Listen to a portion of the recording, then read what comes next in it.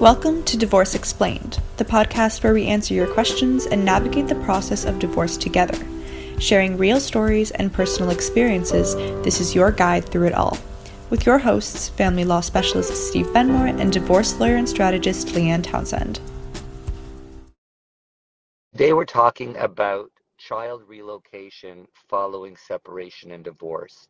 And it's almost like an area of law unto itself. It's complex. It involves international issues. It involves obviously the breakdown of a relationship and whether a child sees another parent regularly or not. So it's a real complicated area, so complicated that the law is complicated, and so complicated that cases that have gone to court to determine whether somebody can move or not have always been unpredictable because they're so complicated. And so that's what we're talking about today. Yeah, it's a topic that comes up often enough. Like I certainly have had it come up with clients of mine, it's something that it's always governed, of course, which we'll get into about the best interests of the child. But it can be very complicated when people split up and they want to get on with their lives. They don't want to have to, be stuck in a particular jurisdiction sometimes. They might meet a new partner. They might get a job offer. They might have family that could support them, elsewhere. And so there's all kinds of reasons why someone might want to relocate. In fact, let's do that. Let's chat about the context and the circumstances that bring about the problem. And then we'll take it to the next level, which is to discuss the solution to the problem of child relocation. So let's go backwards. We live in Ontario, Canada, or even more specifically, Toronto, Ontario, Canada. And I heard somebody once told me something like 130, 140 languages spoken in Toronto. It's a very multicultural city. There are people that move here or come here to study or come here on job placements. People come for religious reasons, to partake in convents or yeshivas, seminaries. Some kids come here for boarding school. There's many of them. There's many very good ones. So there are people that are coming to Toronto from all over the world. And when they arrive here, sometimes they actually enter into relationships. Pardon me, I'm just about to pull over. They're entering into relationships with people, and that relationship then results in sometimes the birth of a child. And when that occurs, then now we have an issue where there's two parents, and one of them lives here, one of them doesn't live here. Now, that's one scenario. Another more common one is people are living in Toronto, they're working in Toronto, they love Toronto. One of them happens to be from another part of Canada or another part of the world, and they marry, they have a child, and then, sometimes as a result of divorce, and sometimes not as a result of divorce, one of them wants to move, either because they want to move back to their home country, or the third scenario is they split up, somebody got a job at another place that's really good, or somebody wants to marry somebody in another place that's really good. So I listed so many scenarios where this occurs. And these are real life situations. And so the question becomes, if that happens, is the person who lives in Toronto and wants to move required to remain here? Are they forever bound to this city because this is where the child was born, or this is where they lived as a couple? And so from a moral standpoint, this is a real complex issue. It definitely is, because you're looking, if one parent is allowed to relocate, you're looking at a situation where the other parent's parenting time is going to be drastically reduced. And so to find that is in the best interest of the child, that's a high threshold to meet, because, you know, generally it's in a child's interest to have maximum contact with both parents. So to take that child, you know, across the country to another country, you know, wherever it might be, and really limit the amount of time they're going to see their other parent, there has to be really good, you know, reasons to do that. And somebody in that situation is, you know, going to have to show a court that it really is in the child's best interest, not just, you know, their best interests, or that they, you know, that they want to be with somebody. It's far more complicated than that. So let's talk about process. So these things happen. I mean, it's not the greatest situation to be in. I mean, for someone to come here because of a job or because they graduate university here and then end up in a relationship, which was a good one at the beginning, and have a child and live here for a year or 2 or 3, and then the relationship doesn't work out and they want to move. They want to move back home, or they want to move to another place, or they want to remarry, or they want to get another job. Whatever the circumstances are, these things happen. And when they do, what is the law? So the answer is, we used to say, well, it's not actually in the statute, it's in the case law. Now we could say it's actually in both, because a couple of years ago, the Divorce Act was changed and included a whole section on relocation and changing primary or permanent residence.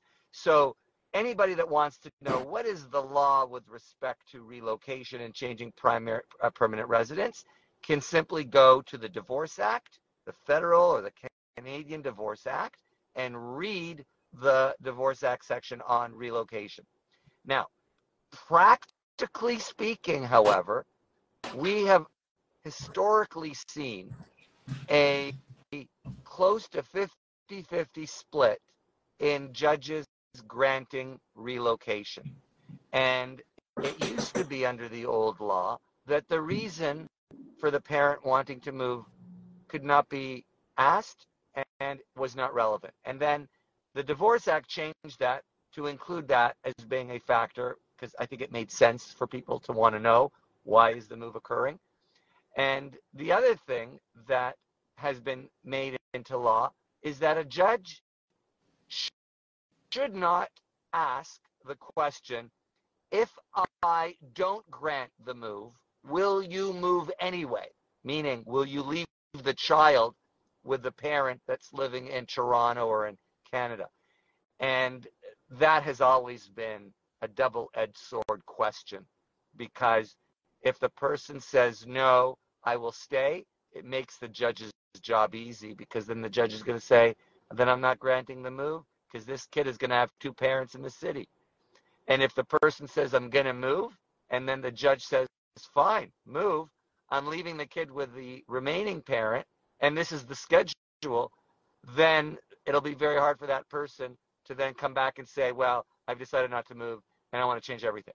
So it's become quite a quagmire. And so asking the question, will you move anyway, is really a challenging question, and generally speaking is not asked. But back to the law, there's a whole set of processes that have to be put into place, one of which is obviously notice, in some cases a request for consent, and if there's no consent, then there's a whole process to bring the matter before a judge and ultimately have a hearing, which takes us right back to what you said, Leanne, which is, what are judges really looking for to decide if Junior should be allowed to move with Dad to BC? Yeah, and I mean, it really centers around what is in the best interest of the child.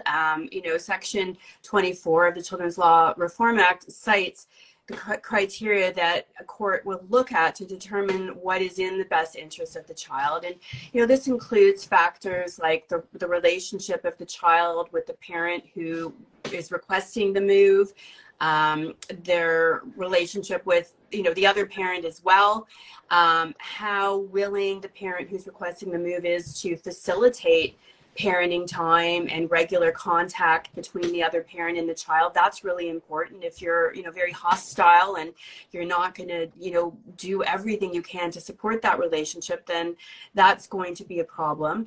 You know, the impact on the child is important.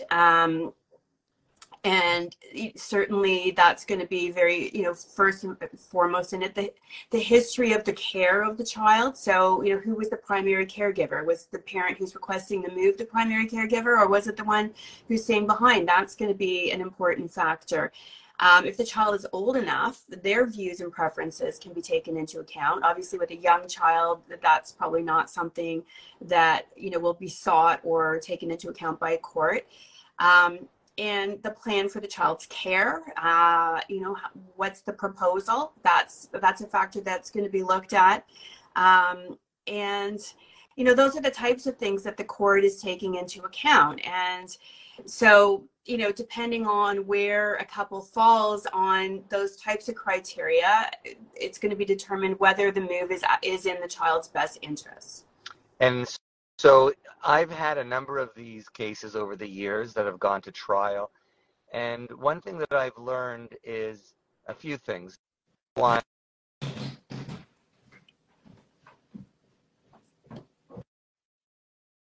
all of the evidence that's gathered, all of the arguments that are being made, make it all about the child. Telling the judge that it's better for dad or it's better for mom doesn't win any points. Telling the judge why the move or denying the move is best for the child will at least cause the judge to really register and understand what the decision needs to be. Number two is building a picture of what life will be like if the move occurs, and building a picture of what life will look like if the move is denied. And sometimes one person will build both pictures. Oftentimes the two opposite sides who don't agree on the move will build the opposite picture.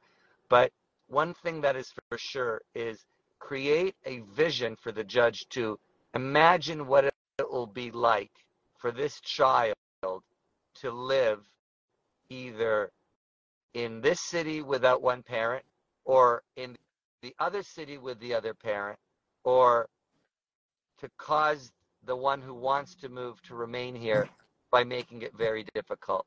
And so that is the way you sort of create the imagery that will carry the day in terms of moving a judge to allow a move. Now, we keep talking about causing the judge to allow the move.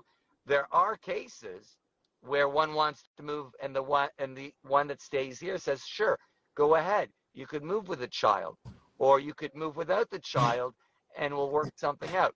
That happens all the time. And in fact, may I suggest, those are the most interesting cases, because now we have to come up with a very creative way to allow this child to have a relationship with parents that are in different cities, which is totally fine, but it requires imagination, creativity, and hard work. And those kind of cases are ideal, because anytime parents can work something out between themselves rather than asking a judge who doesn't know them, doesn't know their child, to make an important decision like where the child's going to live, it's just generally better if the two people who know the situation best, the parents, can work something out. Often these types of cases, though, can be quite heated because one party often is, very upset at the thought of their child moving far away where they can't see them. And that's why they go to court. Exactly.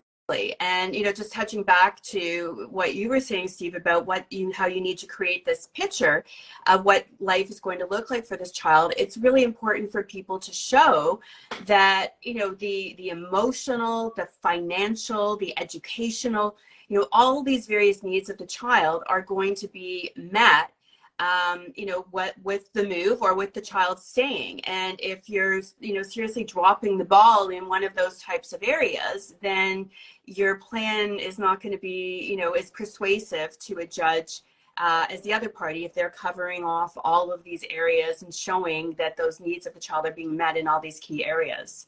So a small example of that imagery that I've described in cases that I've been involved in is if I'm acting for the parent that wants to move with the child to another place, I would draw a picture of how that other place is going to provide the child with a very warm and loving neighborhood of family and friends, possibly a new partner, possibly a half sibling, possibly much more cousins, going to a very good school, providing evidence of the school, providing photographs of the neighborhood, and showing all of the amazing things. I had a case once where the child had a particular uh, medical problem. I believe it was a neurological problem. And it turns out that where the child was going to be moving to, they had a university with a health department that did a lot of work in this particular health topic. And so it was going to afford the child access to some amazing healthcare services that directly related to the child's needs. So as you can see, we were building a complete picture. And then while you're building that picture, you have to be extremely sympathetic to the left behind parent, which, by the way, that's the language that we use. And so what would that look like? So we start building a story about how we're going to use Zoom or FaceTime, how there's going to be extended long weekends. So every month the child might go to the other parent for, back here that is, for 5 days. And then Christmas, the child will spend all of Christmas with the left behind parent, and the child will spend maybe all or most of the summer with the left behind parent. So we create this sort of, we say it's not the greatest situation, but, you know, mom is remarrying a guy that lives there. Mom cannot stay here. Child is related to mom. Child's related to dad. Dad stays here. We need to come up with a plan. And the current plan is that the child lives primarily with, for example, mom, and a little bit less with dad. And we're going to try to morph that into a calendar where it covers 52 weeks instead of treating it as 1 week at a time.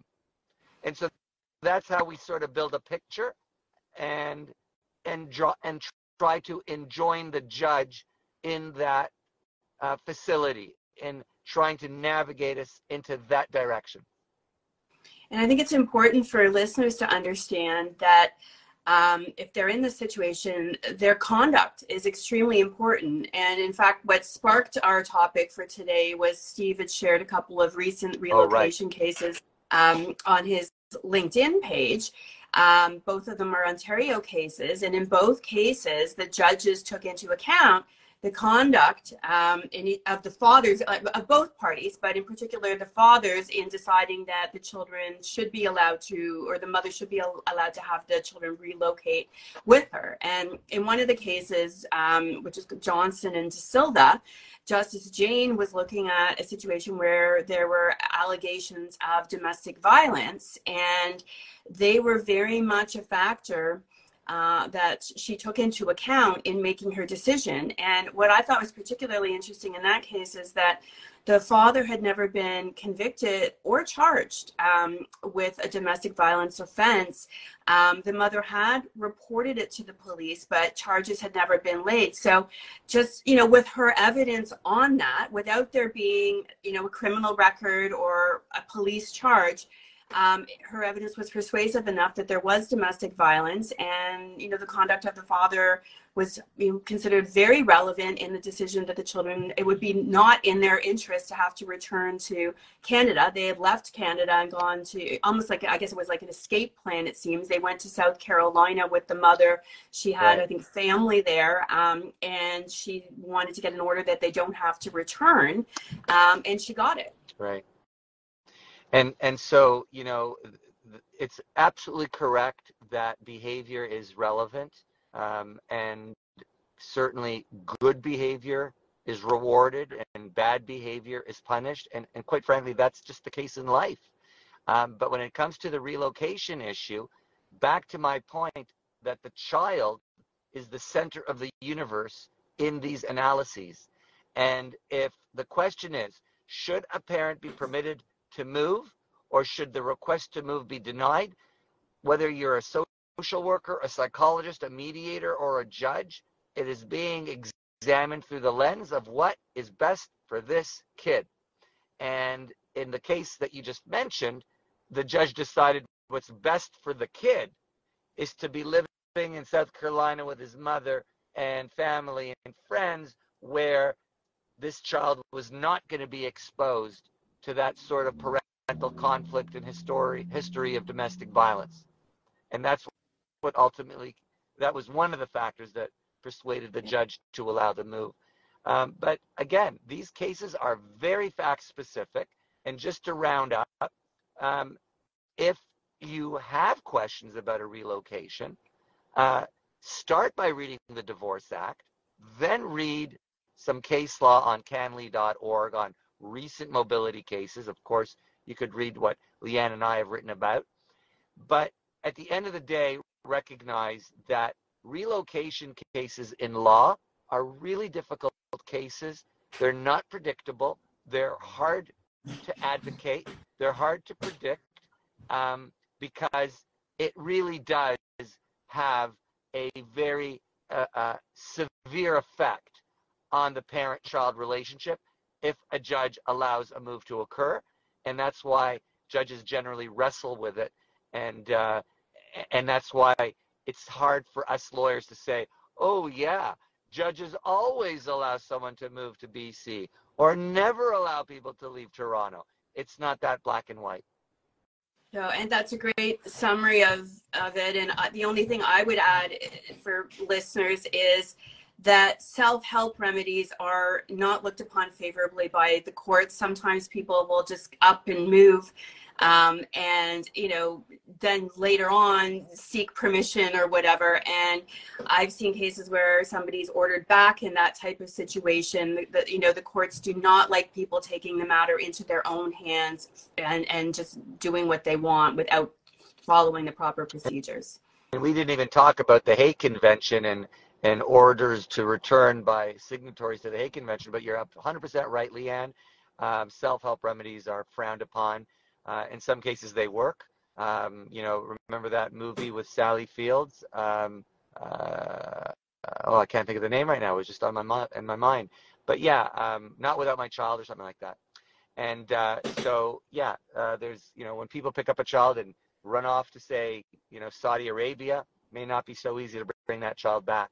But a person that takes a child to, say, you know, Germany or France or England or the U.S., a judge in Ontario will likely grant an order for the child to be returned, and the international court at the other end will likely honor that order and force the return. Not a good idea. So good point, Leanne. And I wish for the listeners that you don't have this situation and that you don't need legal advice with respect to relocation. But if you do, definitely don't rely on what we talked about, but get independent legal advice from a lawyer that's going to help you with your unique situation. Exactly. Well, thank you, everyone, for joining us. Thanks, Steve. And we'll see everyone here again next week. Bye, everybody. Bye. Thanks for tuning in to today's episode of Divorce Explained. If you enjoyed it, don't forget to head on over to Instagram and follow at Steve Benmore and at Leanne Townsend Life for more. And if you're looking for specific divorce services, you can visit benmore.com and leannetownsend.ca. We hope today's episode made you feel informed and inspired as you move along through your divorce journey. Tune in next week for Divorce Explained.